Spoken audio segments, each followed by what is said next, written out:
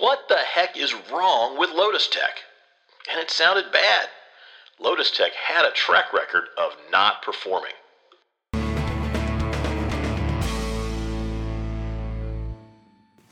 Welcome to another episode of the Software Horror Stories podcast. I'm glad to have you join me today.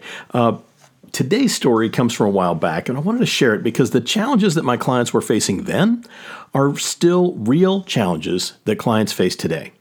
The technology's changed in some cases, but the problems are still the same. Today's episode is one that I think of as the airport with two control towers. This will become clear in a minute. So, my client asked me, why can't we ship faster and ship better code? This is a billion-dollar telecommunications firm with a long history, and they had embarked on a big transformational project with a goal of a major product rollout. Now, over the years, they'd been living on the profits from their cash cow, and they knew a major investment was needed to allow them to transition to the next generation of services if they were going to stay viable. Let's call my client FutureSync. FutureSync was on a burning platform, and they knew it. And while they still had some time, that fire was getting closer, and they were beginning to feel the heat. Now, in response, they had put out an RFP for a partner to help them implement a new technology that would equip them to go to the next level. Lotus Tech, the winner of the RFP, was a firm based in Asia that had been longing for a foothold in the U.S. market. They were hungry to partner with an established brand in the U.S. that would extend their credibility and grow their overall sales. As a part of their response to the RFP, Lotus Tech took an existing bare-bones IP DVR product that was working in another market, and they customized it for my client. The needs of the U.S. market were very different from the existing client, so Lotus Tech needed to make substantial customizations to their code base to make FutureSync happy. Now, the partnership had been running for about 2 years when I met Oliver and Chloe. Oliver was the director of consumer operations, and Chloe was the director of development for the new platform. And they had asked me to help figure out what wasn't working. Now, initially, there had been a lot of promise. In fact, the early proof of concept versions came out very quickly. The development team at Lotus Tech had been very happy to listen to FutureSync, and FutureSync was happy to see how their ideas were making it into updates of the product on a regular basis. Now, as the program moved forward, eventually those proof of concept versions became the real MVP, and that MVP turned into set-top boxes that rolled out to customers' homes. And of course, as a minimum product, FutureSync did have a large backlog of product ideas they were excited to one day see be turned into a part of the platform for customers. Now, Oliver's job was to oversee the rollout and support of the new product. And as with any new product touching real users, there were issues, because there's no such thing as software without bugs. There were some showstopper bugs that killed the operations of the set-top box completely, and there were some minor usability bugs, and then there were some bugs that were just hard to replicate. And those intermittent failures, those are probably the worst.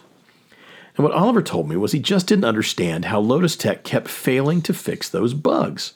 Over and over again, Lotus Tech had promised to deliver updates to the code, but there were long-standing bugs and big ones that didn't seem to ever get fixed.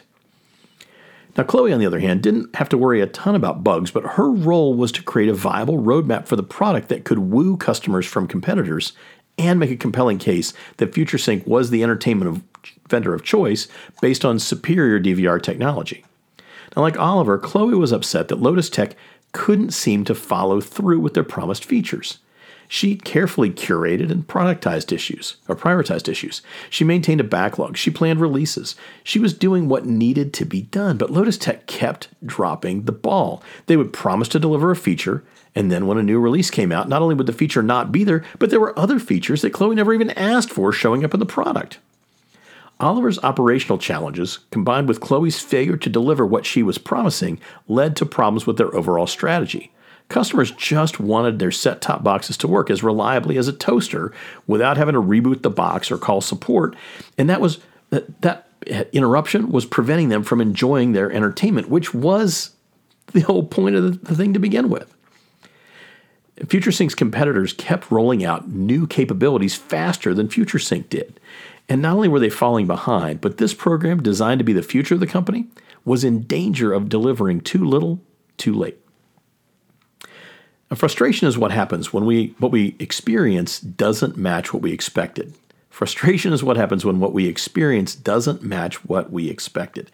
And to suggest that Oliver and Chloe were frustrated, well, that was a massive understatement. Each of them had been called on the carpet by their leadership for failing to deliver. The CEO was concerned that if they couldn't make big changes in the health of the program, they might need to start it all over again. But this time, they had a lot less money and a lot less time to get off that burning platform that started the whole thing to begin with. It was about this time that I was brought in, and the problem I was hired to help them explore is, what is wrong with Lotus Tech? And it sounded bad. Lotus Tech had a track record of not performing. They made promises they didn't keep, they didn't acknowledge they were dropping the ball, and they seemed to be really, really unhelpful.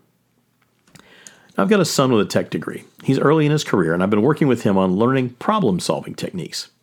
One lean tool I'm a fan of is the 5 whys, where you ask a series of questions about why a failure happened.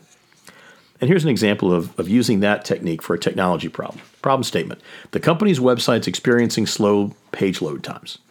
1. Why is the website loading slowly? Because server response time's high. Second why. Why is the server response time high? Because database queries take a long time to execute. Third why. Why do the database queries take a long time? Because there's a high volume of traffic on the website causing database overload. Fourth why. Why is there a high volume of traffic on the website? Because a recent marketing campaign increased user traffic significantly. 5. The fifth why. Why did the marketing campaign cause database overload? Because the website infrastructure was not scaled or optimized to handle that level of traffic load. So in this example, the initial problem, the presenting problem, was described as slow page load times. By asking the 5 whys, we uncover the root cause, the lack of scalability and optimization in the website infrastructure to handle the increased traffic from the marketing campaign. When you address the root cause, the scaling and optimizing of infrastructure, you can ensure that the website can handle those traffic spikes without significant performance issues. The 5 whys technique helps pinpoint the underlying issues in software-related problems and guides you toward an effective solution. You see, often the problem we hear is only the first layer, like slow load times. We need to dig deeper to better understand the factors that are contributing to the behavior we're seeing. So as we began to investigate the issues at FutureSync, we scheduled some meetings to better understand the problems as they were seen by different team members. Problems that were included here were Lotus Tech was not delivering reliable code. Lotus Tech was not delivering promised features. Code was late. Lotus Tech didn't even seem to have any sense of accountability. FutureSync, they were getting mad. Big mad. Now, given this input, it would be easy to allow that to frame the problem as one of compliance with contract. But anytime you're dealing with teams, you've got more than one perspective. And our assessment process allowed us to go in and not make any assumptions at all. We assume nothing and we ask questions like, what is the goal of this effort? And if it was working perfectly, how would you know? And we asked many other basic questions like that. We also explored the processes and the practices that were in place. FutureSync had some experience with software development, but they probably didn't have enough embedded systems and API experience, but they have some. And their project management experience left something to be desired too. Now, what Oliver was doing was tracking issues and planning features, and they had a decent process in place to capture information and to track progress on specific items. Oliver had established review meetings where they met internally and externally with the Lotus Tech team to discuss issues and issue status. Now, as often happens, some of Oliver's issues weren't really bugs, but they were feature requests. And Chloe was working on her new features list, and her list and priorities didn't always match Oliver's priorities either. Now, when we come back from the break, we're going to talk about what we learned in our assessment when we included a larger team.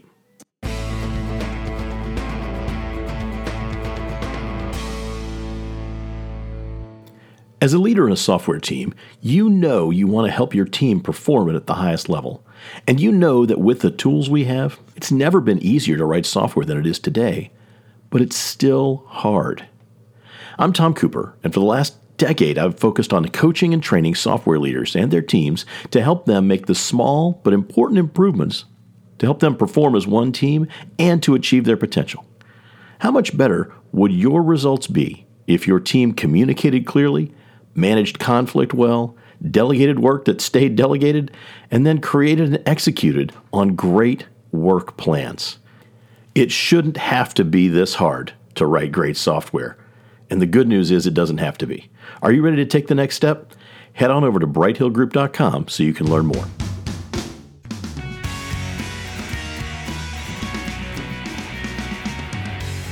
So before the break, we talked about the problem that FutureSync was experiencing. We talked about Oliver and Chloe and how they were super frustrated with low performance on the part of Lotus Tech. Now, our assessment expanded to more FutureSync team members, and we added Lotus Tech team members as well. In the first segment, we talked about the needs that FutureSync had, the risks they were facing, and their reasons to look for a partner like Lotus Tech. At this point, let's turn the corner and talk a little bit about Lotus Tech and their goals. Lotus Tech had a solid engineering team, and their leadership had given them a mandate for growth. They were charged with building a platform that could be very profitable for the company. They knew the potential market for this platform was far, far bigger than one small regional player in the Midwest U.S. Lotus Tech loved the concept of landing this deal with FutureSync because they could partner with a U.S.-based company and learn a ton about market problems and market needs. Now, Lotus Tech's leaders were hungry, and they were willing to make a bet on this deal, that they could have, even if they lost money on this client, and they could still be profitable overall in the U.S. market. That's the well-known loss leader strategy. Prior to landing this RFP with FutureSync, Lotus Tech had zero penetration in the U.S. for this category of product. They had related products with some success, but the U.S. market is so big that the leaders of Lotus Tech believed this partnership would open doors for them. And by having a referenceable client in the U.S., they could build on that to sell the next client. And by learning what U.S. consumers wanted in entertainment systems, they could prioritize their features and build a roadmap that could allow them to really take advantage of the U.S. market. And they already had a product in this category that was in production. So with an existing engine, all they had to do was build the U.S.-specific parts around it, right? Oh my goodness. Because Lotus Tech wanted to grow market share, and profitability was less important than the learning and the market access, they played hard when they tried to land the RFP. They offered FutureSync a huge discount in order to land the deal. FutureSync, looking at the competing platforms, believed that this huge discount on this already less expensive offshore partner made this deal almost too good to be true from FutureSync's perspective. Unfortunately, things don't always work out the way that we originally hope, and Lotus Tech was not very happy with how things were turning out. It turned out that building a product for U.S. consumers was a lot harder than they initially thought. Compared to the other market that they were already operating in, U.S. consumers had very complicated interests and needs when it came to DVR technology. And in order to support those complex needs, they needed that hardware that was more than capable in other markets wasn't able to keep up with the CPU and the memory needs of the more complicated databases that were required in the U.S. market. So the cost of hardware was going to be higher than Lotus Tech originally planned on, and the cost of software development was going to be a lot higher than forecast too. Now, at this point, they had poured a ton of investment into a money-losing deal with this regional U.S. player, and they'd made some good progress on improving the platform, but they were very far from having a happy client they could use to reference for additional sales. In fact, that super low price that they offered, well, it was nowhere near covering the cost of development, and they were losing money as the whole thing went forward. And FutureSync, in response, was disrespectful, angry, even hostile. In the face of these challenges, Lotus Tech had moved from version 2 to version 4 of their platform. The current release was the most complex software they'd ever built. It had rich graphics and a set of programming and search capabilities that was even beyond their initial vision. They were making progress, but every step was like walking through concrete. Lotus Tech's management was happy to see the product got better, but their ultimate goal, remember, was market share growth, and that goal seemed to be far away, no matter how hard they worked or how much progress they made on the technical side. FutureSync also felt like they were in a dysfunctional marriage on the way toward divorce. Why couldn't Lotus Tech just keep their promises? Ben Franklin famously said, "The bitterness of poor quality remains long after the sweetness of low price is forgotten." That super cheap discount they got when they put out that RFP, it didn't seem like such a great deal now. So how did we get here? What went wrong that took us off the path? Well, our assessment process gave us some clues because FutureSync had one set of goals, and Lotus Tech shared some of those goals, but they also had goals that were much larger than FutureSync. If you and your partner have different goals, you're going to run into some difficulties on your journey because when you want to turn left, they want to turn right. And the assessment revealed that both Lotus Tech and FutureSync were aligned in their passion. Each group was committed to building a great product, even if they differed in what constituted a great product. Another positive was that both groups were committed to a long-term relationship. As a part of our assessment, we asked penetrating questions about whether this was a relationship headed for breakup, and leaders on each side, although they were highly frustrated, expressed a willingness, even a commitment, to long-term collaboration. However, the gap between what was expected and what was experienced on both sides led to low trust. Lotus Tech felt FutureSync was disrespectful, demanding, and insulting. FutureSync felt that Lotus Tech wasn't keeping their commitments, and they didn't complete agreed-upon goals in terms of time of completion. Another finding from our assessment was a cultural disconnect. Now, this is a big deal when we do offshoring, and not enough companies spend enough time thinking about this. Erin Meyer did an excellent job of discussing factors in cultural differences in her book, The Culture Map. And when we're working with cross-cultural teams, it's often helpful to realize that what is so-called normal to us is likely not normal to other people. I don't have time to go into details in today's episode, but there are 8 factors in collaboration that are affected by cultural norms, and they include the way we prefer to communicate, how we evaluate information, how teams organize, how decisions are made, how trust is created, how we manage disagreement, and how we see time management. In this case, we had a U.S. company working with an Asian company.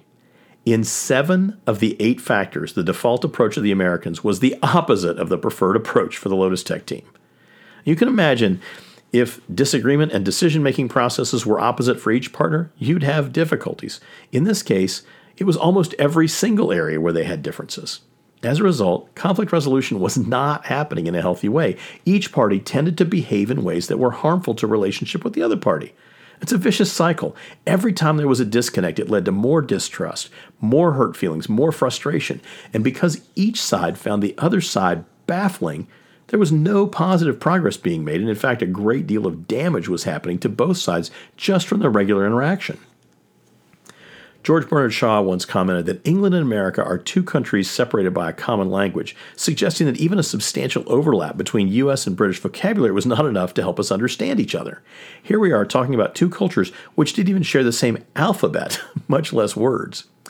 Like many project teams, these 2 teams used common terms like release, quality, bugs, and features. Unfortunately, each team had a different understanding of exactly what was meant by each term. And worse, like many software teams, team members had a high degree of confidence that their definition of those words was the correct definition. So they were consistently miscommunicating, and they were confident that they were not miscommunicating. And digging deeper, while Chloe had a backlog of features with some priority established, she'd not been confident enough in Lotus Tech's execution for her to be able to create a meaningful roadmap. She was disappointed that Lotus Tech kept missing deliverables and could not imagine why. So we looked at feature definition, and we discovered that the product team at FutureSync and the development at Lotus Tech didn't even agree on what a specific feature ought to do. So it's not surprising that the features as delivered didn't match what was expected. And also the people who were directly involved in the meetings and the communication, they frequently didn't have the authority to make decisions or make commitments. And as a result, delays and further breakdowns in communication happened on a regular basis. So who's in charge anyway? Going back to the goals we talked about earlier, one of the key findings from the assessment was that FutureSync did have a running product management team, and they felt they were in charge of all the decision making. And the exact same thing was true at Lotus Tech, because Lotus Tech had rolled out a product in another market, and so they felt like this is our product and we're making enhancements for FutureSync. And FutureSync felt like this is our product and we're teaching Lotus Tech how to do it. And the Lotus Tech product team was working to deliver updates to non-US customers based on the development state, and they had a queue of requests from other customers as well as operational requirements for components they were hosting in other environments for other clients. And so their interests and needs were not exactly the same as FutureSync's. And the upshot of all of this was that FutureSync felt they had the authority to make product decisions, set priority, and set schedule. At the same time, so did Lotus Tech. And since Lotus Tech was the one writing the code, their priorities were represented in what got released.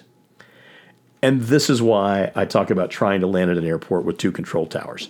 FutureSync might say, you're clear to land, but Lotus Tech would say, no, you're not. And this was complicated because Lotus Tech was from a culture that resolves conflict through indirect communication.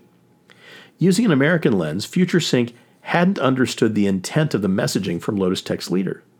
If they had been more in tune, they would have been able to understand that when Lotus Tech said things like, that will be very difficult, what they meant was, there's no way we're going to do that. And then when Lotus Tech didn't deliver, FutureSync's team would react in a very confrontational way, leading to more distrust and more problems in the relationship. Successful production operation of a system like this requires a sequence of things to work perfectly. Power, internet connection, available bandwidth, streaming servers, databases, and more all have to work at a certain minimum performance level. If any of those items is out of place, the system doesn't work the way it should. And because of the history, FutureSync tended to interpret any production interruption as the fault of the DVR software. Sometimes that was true. But our assessment determined that many times it wasn't. In fact, challenges with wiring, installation failures, and network congestion might be to blame, but the first assumption tended to be it was Lotus Tech's software or hardware that was at fault. Rather than believing the overall team was committed to fighting the problems together, the environment was much more accusatory and blame-oriented, with Lotus Tech having the position where they needed to prove they were not at fault.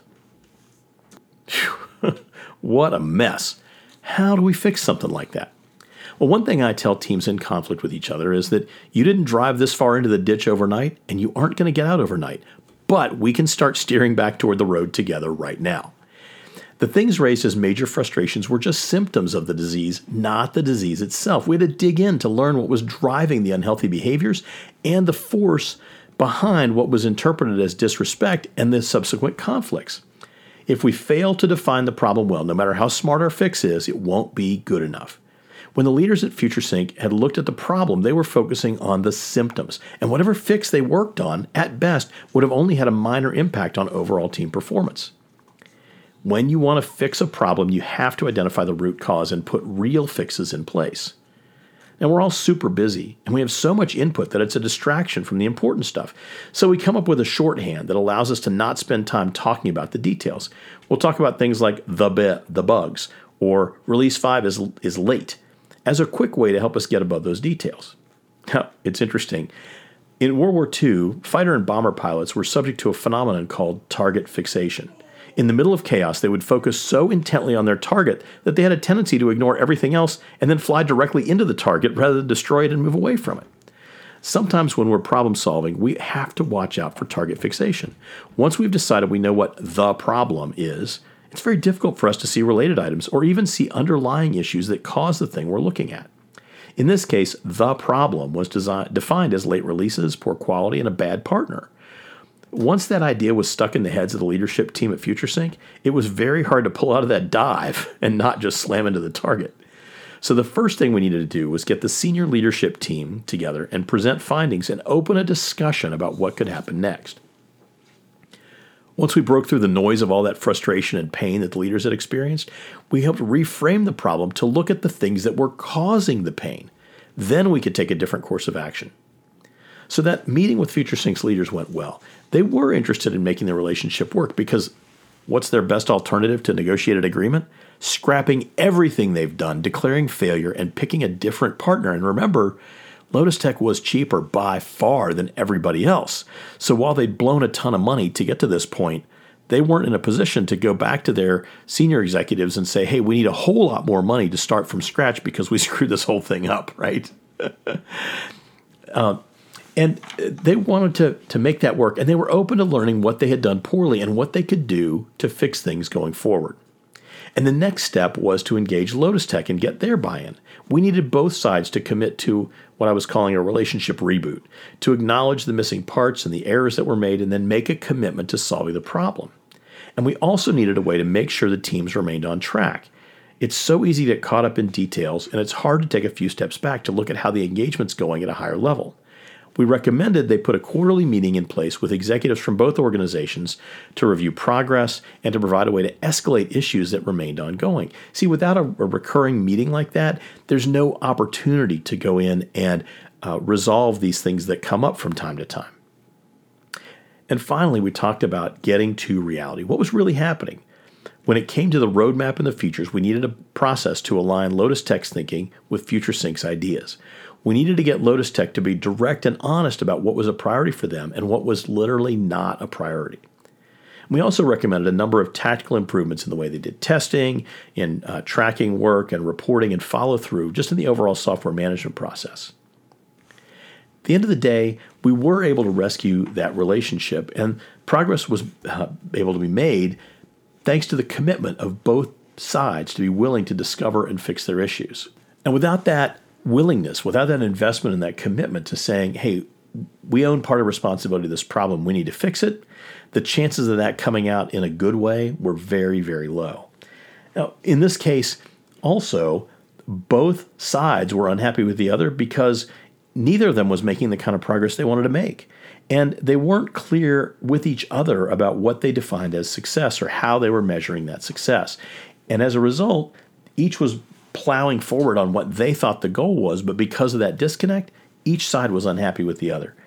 These things happen all the time in organizations because we get so busy doing the work that we lose track on whether we're actually still headed toward the correct destination. How are things going with your team and your projects? These kinds of problems are fairly common, and the good news is that once we begin to look at some of the underlying causes, we often are able to make significant progress and quick progress as well. Once we began to work on building trust and making and keeping promises that everybody could agree on the details of, things felt a lot better. And the way things feel on a project is very, very valuable. It affects morale in a huge way. If I think your intent is a bad intent, I'm not going to trust you. I'm not going to collaborate with you. I'm not going to want to help you. But once we begin to start to build that shared expectations and shared trust, all of a sudden, projects get a lot healthier and a lot happier.